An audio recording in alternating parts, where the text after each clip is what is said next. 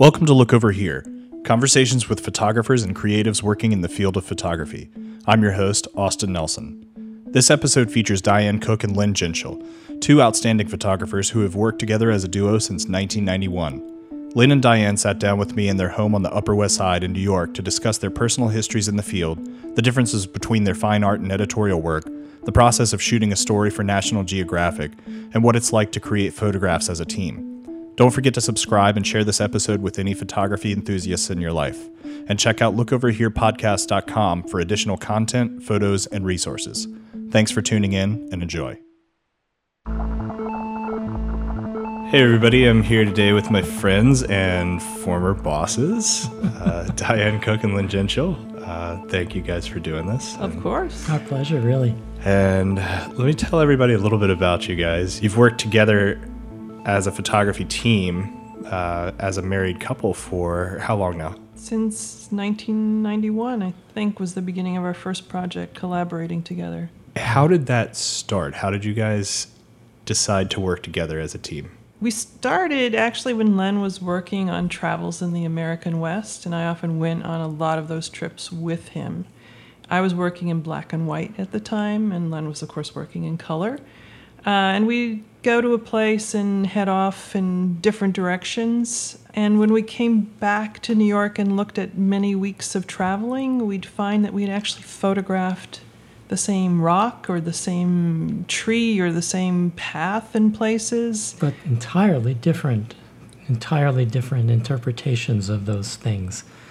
And then we wondered, what would it look like if we collaborated in both black and white and color? Color being more descriptive, black and white being more abstract and ethereal, and that the two might have a wonderful dialogue. Hopefully the way we had a wonderful dialogue. What are the origins of your lives in photography individually? I actually went to art school, went to Cooper Union and graduated in 1975. Photographed with Gary Winogrand and Todd Papageorge. So I had a pretty wonderful education. In fact, that was the first time I actually loved school. I was one of those kids who absolutely hated school. I couldn't stand it until I finally went to art school and I guess found myself. So after that, I worked with a Leica, and then I switched to medium format camera. And I was working very much in the tradition of Winogrand, who was a very famous black and white street photographer. And I guess my epiphany came on Bicentennial Day, July 4th, 1976, when I was photographing down at the Bowery with a big celebration of America. And I said to myself, I hate this stuff.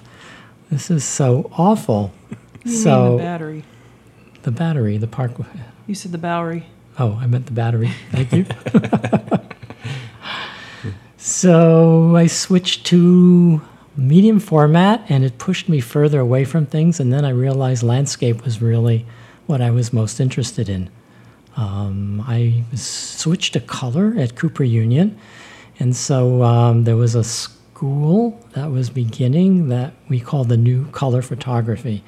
And it was great to be a part of that at the very inception of that, because it was new, it was intriguing. There was a lot of people using color the way people had used to use black and white. It wasn't color as advertising, which was, I think, the more prominent way that color film was being used at that time. True, yes. It was documentary tradition. Right. And in the fine arts. And it was great to be at the beginning of that revolution. I think that's what launched my career. A couple of years later, I got a National Endowment for the Arts and a Guggenheim, and I felt like my career had been kind of rocketed. That's incredible. And you're born and bred in New York. My whole life, yep. Yeah. In Bed-Stuy? Born in Bed-Stuy, right. Yeah. And Diane? I think, well, first as a kid, my first recollection of the photographic process. My parents and family were all insane snapshot photographers, but I had a distant uncle who photographed store windows. He was hired by department stores, and he would go out at night and photograph those window displays. And his brother, who was a close uncle of mine, had a darkroom in the basement. He took me in there, and I saw this magic happen in these trays of chemicals, and I was just mesmerized by the process. But didn't get into it until, in a serious way, until my college years. I was studying painting and art history and thought I needed to perhaps have some means of earning a living when I graduated, and thought that photography could be something I could do. So I started studying photography, but the school that I was going to didn't have a terrific photography department, but a teacher there recommended that I study with Larry Fink independently, and I had a car, so I would drive out to his farm in Pennsylvania and started taking classes with him, just studying independently. And he basically kind of shifted my direction by saying, look, you're not a Renaissance person. You can't be good at that many things, so choose one of them and just devote yourself to it. So photography was the thing that I devoted myself to. And it was interesting because Larry Fink and Gary Winogrand were somewhat competitive figures at that time in the art world. And so when I first met Len, we had a lot of heated discussions about whose teacher was better.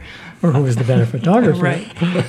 So, yeah, it was interesting being able to, stand our ground and what we believed in photography. So we formed an instant means of communicating and compromise, let's say, early on in our relationship. Which probably led to the collaboration. Probably. We knew we could work together. Right. Well, I think that's been something that I've always admired about you, too, is that you both working together, you have to give up a lot of ego, I think. And the compromise is a beautiful thing, but it's very difficult. I think it's very hard when you're working with something as personally creative as photography to give up that much ego, but to still make something that's creatively successful. It reminds me of one of Winogrand's favorite expressions, which was, as an artist, your two worst enemies are your ego and your preconceptions.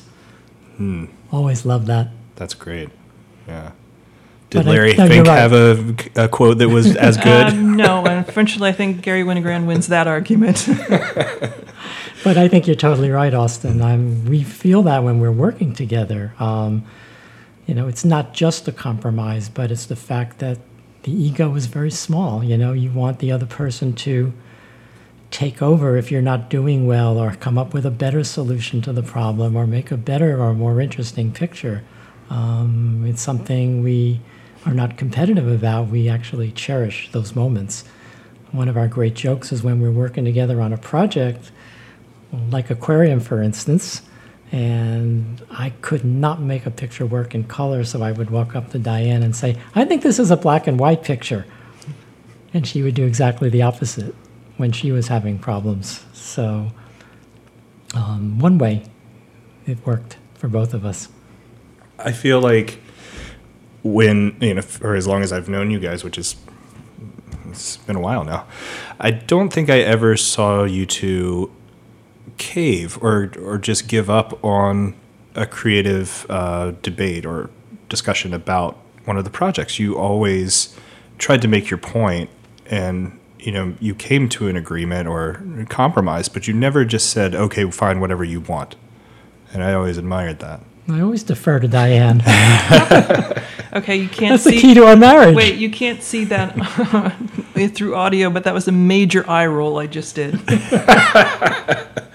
So I just wasn't around for those, I guess. I think people have said who've been on road trips with us that it's amazing that we can have such a heated discussion and get over it so quickly. Well, I do remember that. I learned to expect more of myself in my work because of you guys. I remember editing stuff for you and Lynn coming in and saying, that needs 1 point of cyan in the highlights or something like that. And or it was like, me saying, take out the cyan. Yeah, right, yeah. More likely.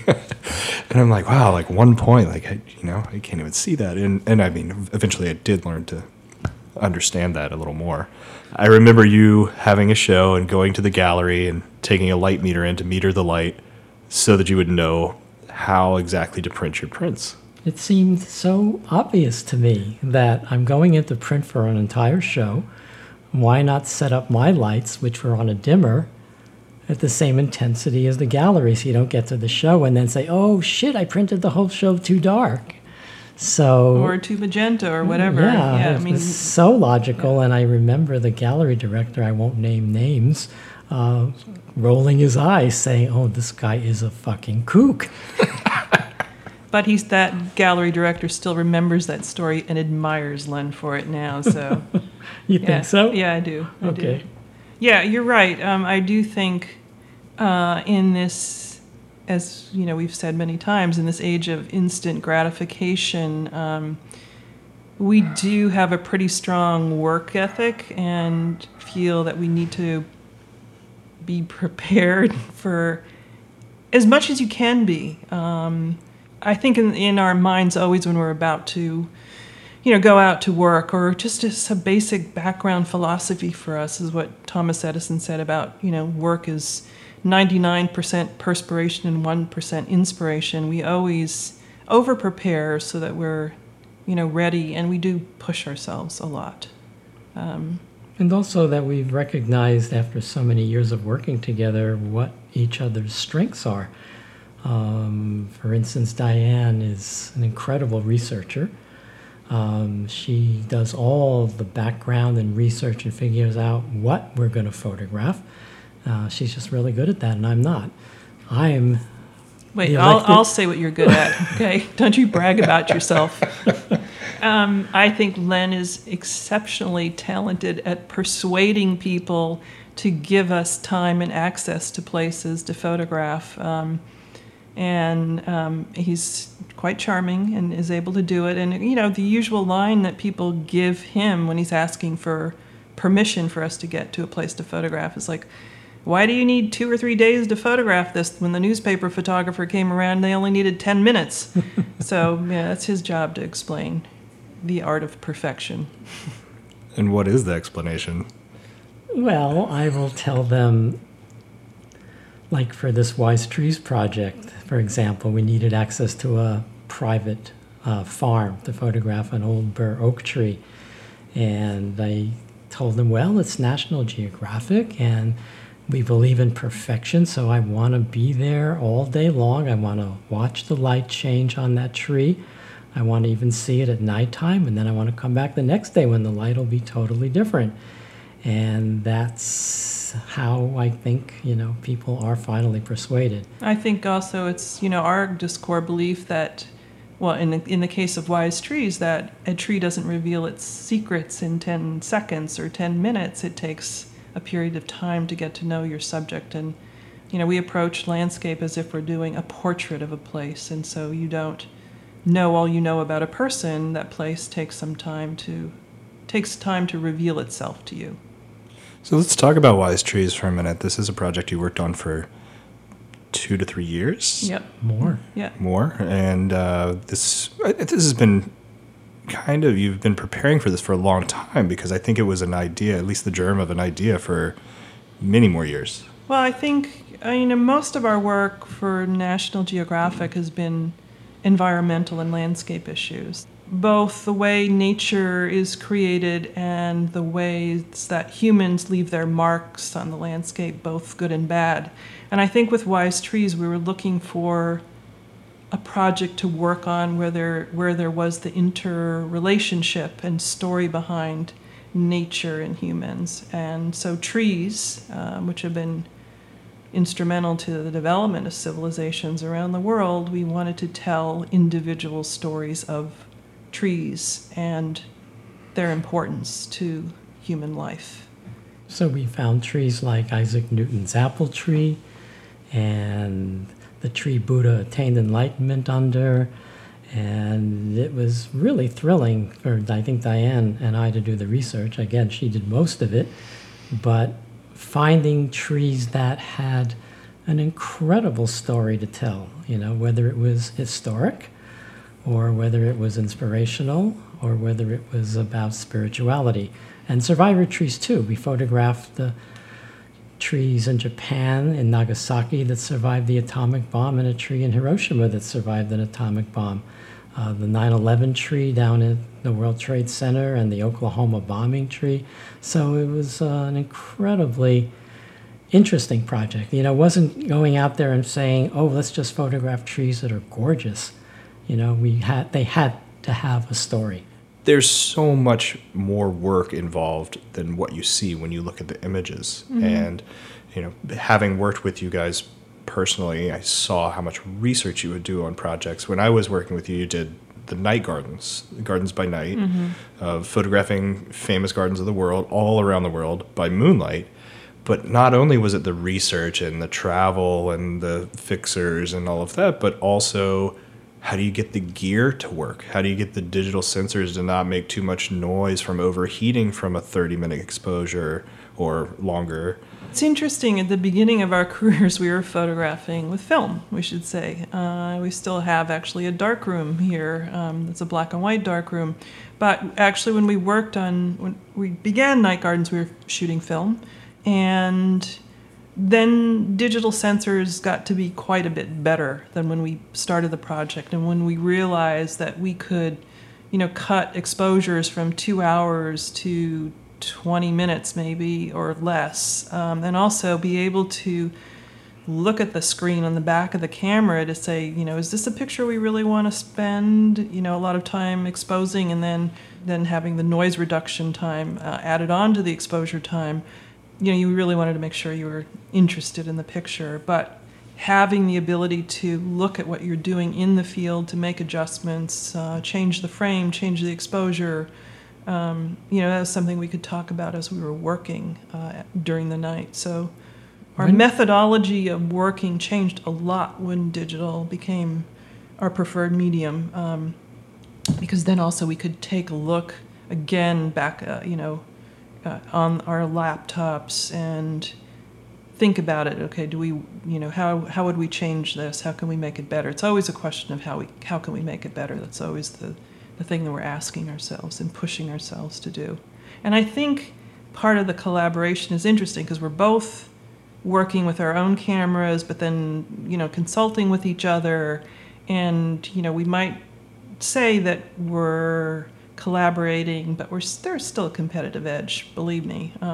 It's like, okay, you did that picture, I'll show you my picture that's going to be better. I mean, I remember when we were shooting film in Night Gardens, so we'd go out with 3 cameras and 3 tripods each, so we were making 6 pictures at the same time, trying to get some production from the evening, because you're talking 2-3 hour exposures.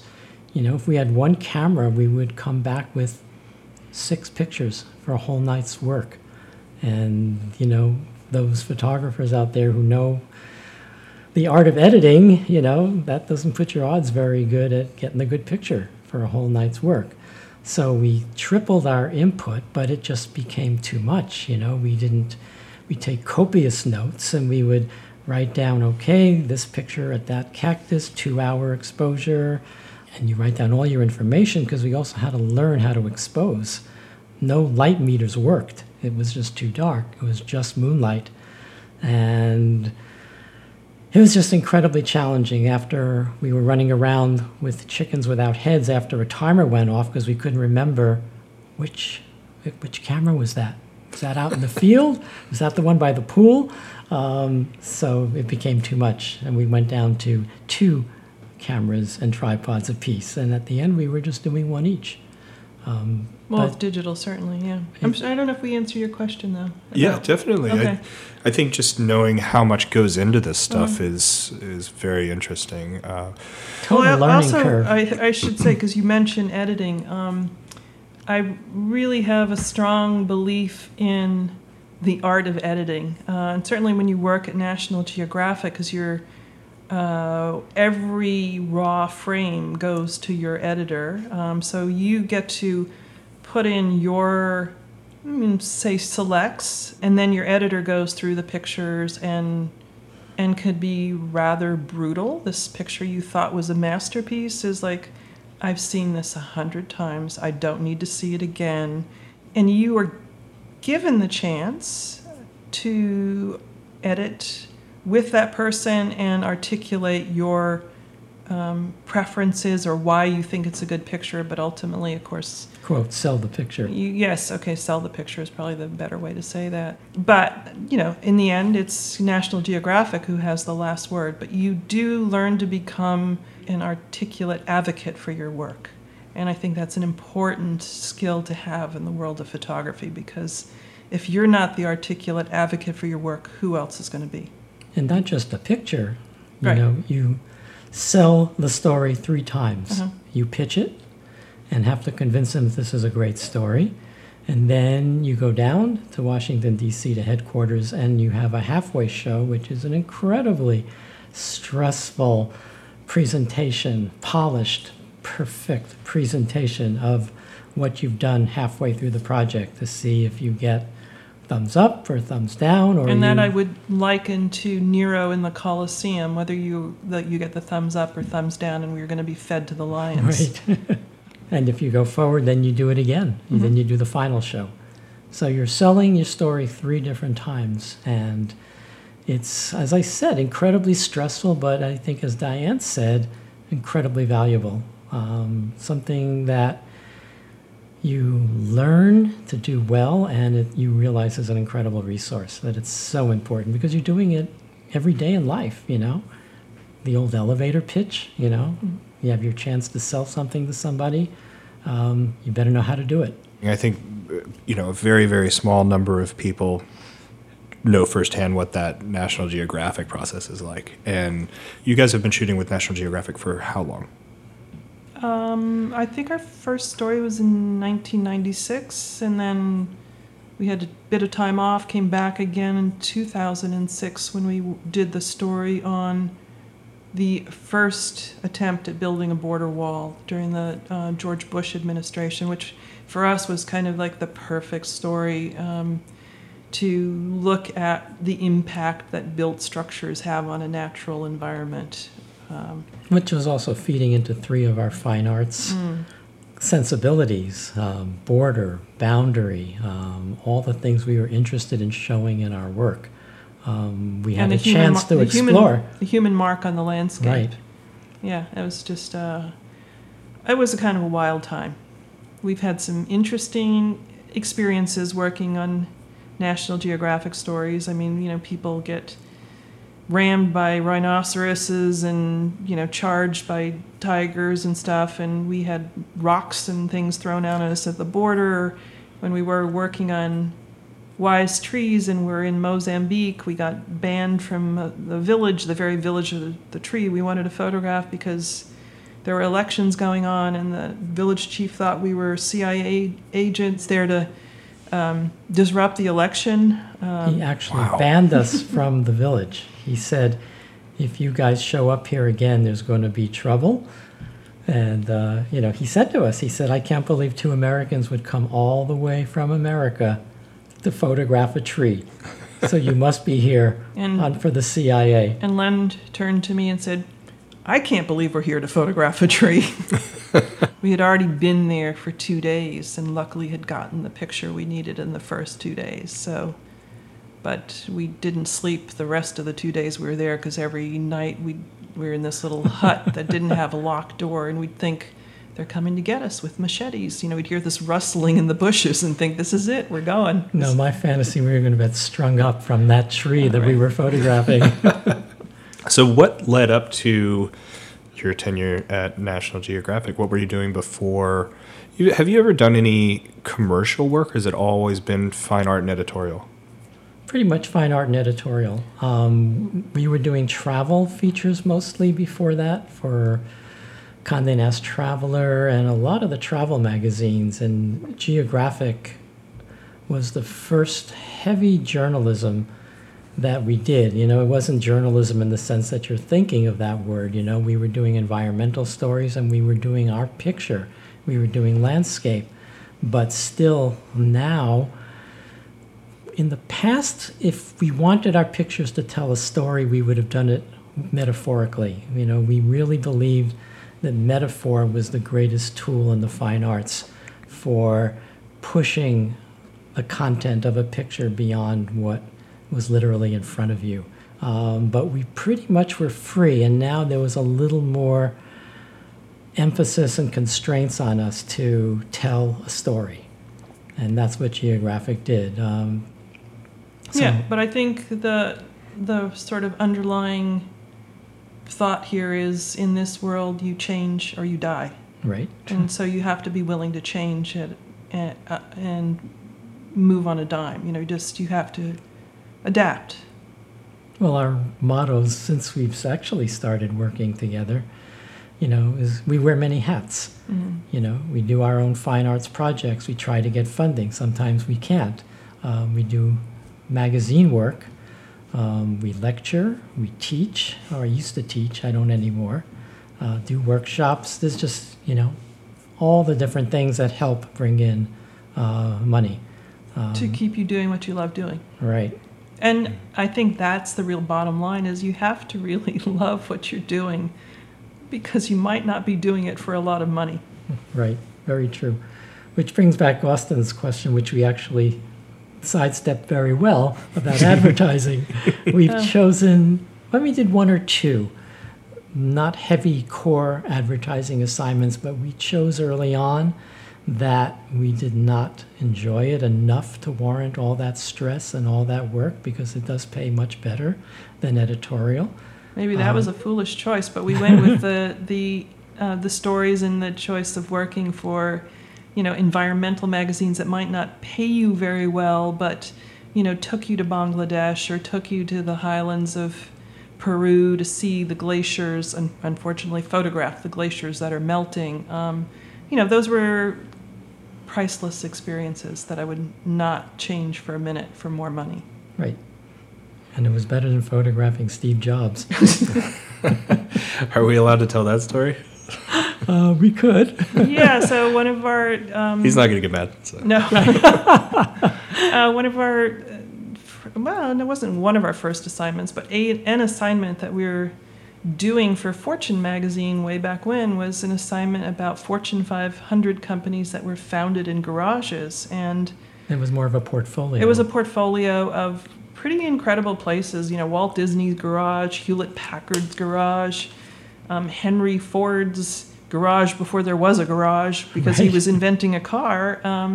And then the idea to photograph the garage where Steve Jobs and Wozniacki invented the Apple computer came up. I won't go into the whole long saga with that, but when Steve Jobs finally acquiesced to being photographed, although all the other garages we didn't photograph people because they weren't there anymore on the planet, he said that he would give us permission to photograph him with one roll of film. And at that time we had a medium format camera that only had 8 frames.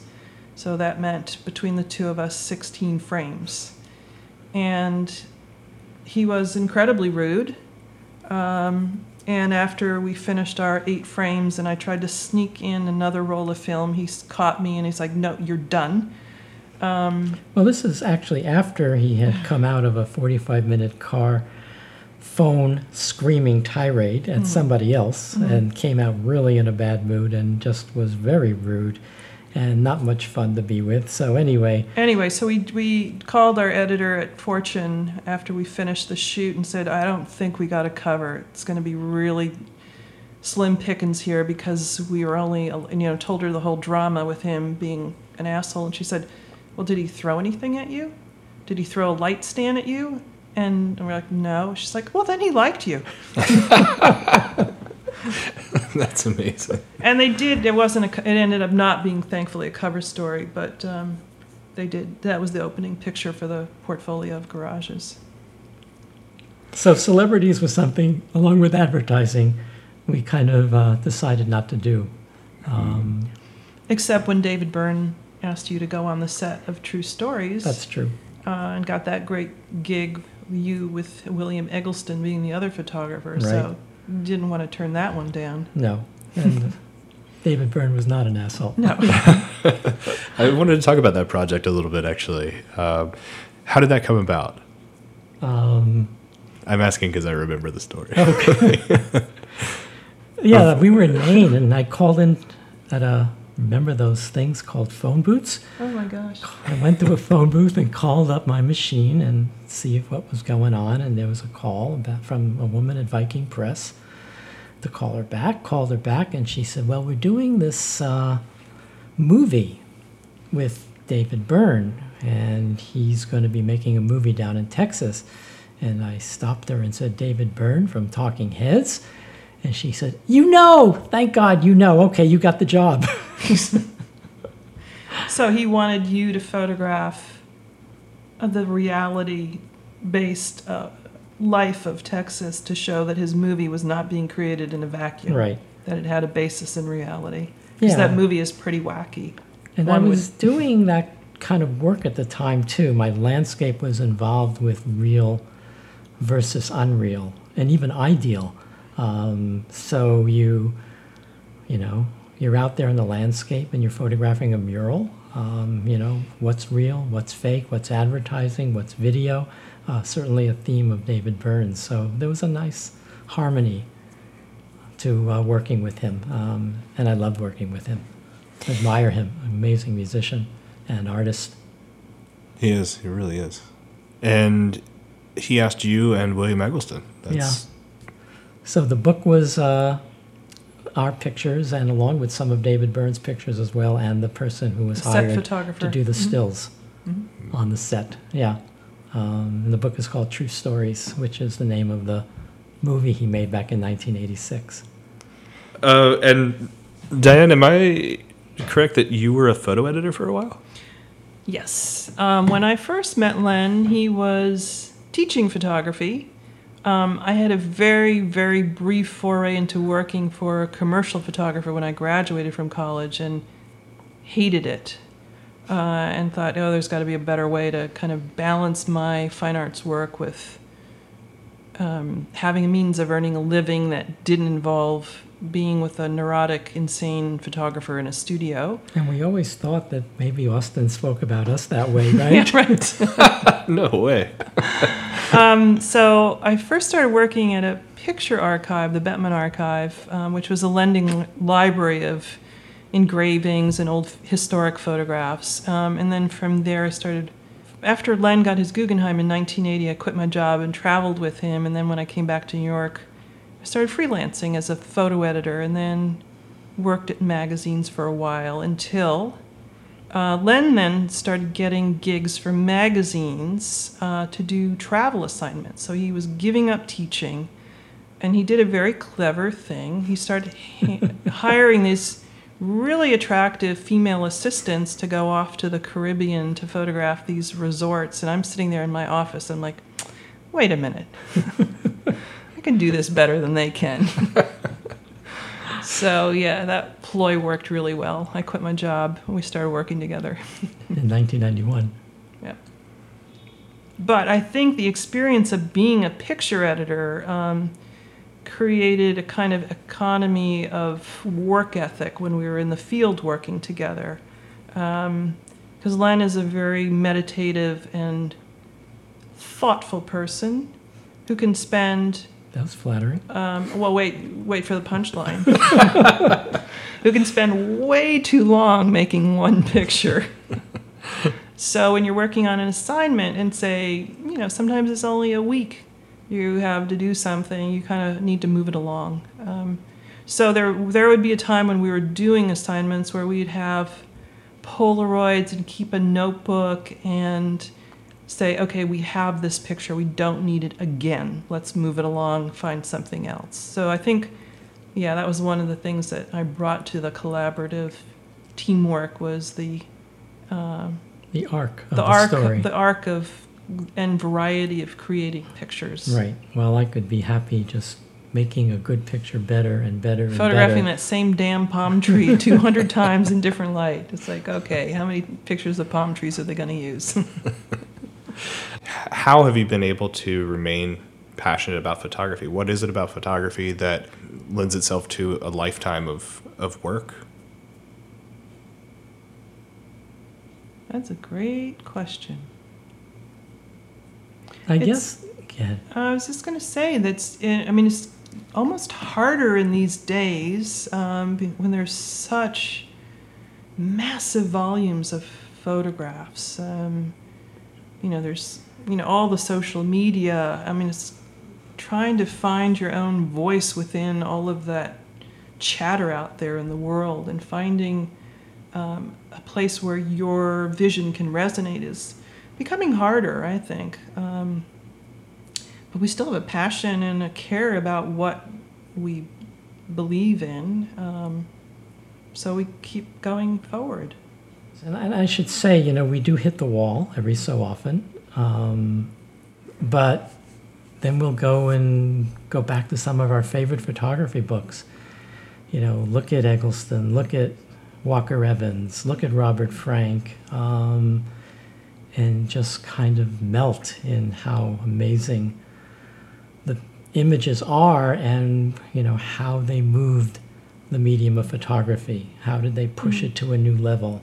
How did it change the direction? In ways that Mozart and Beethoven changed the course of music. Just understood something that they were trying, that they were failing at the beginning, and worked it through and kept working it. It's an incredible amount of work to build up a vision. It's not a portfolio, it's a vision. So people want to know that this is the way you see and this is what your world is about.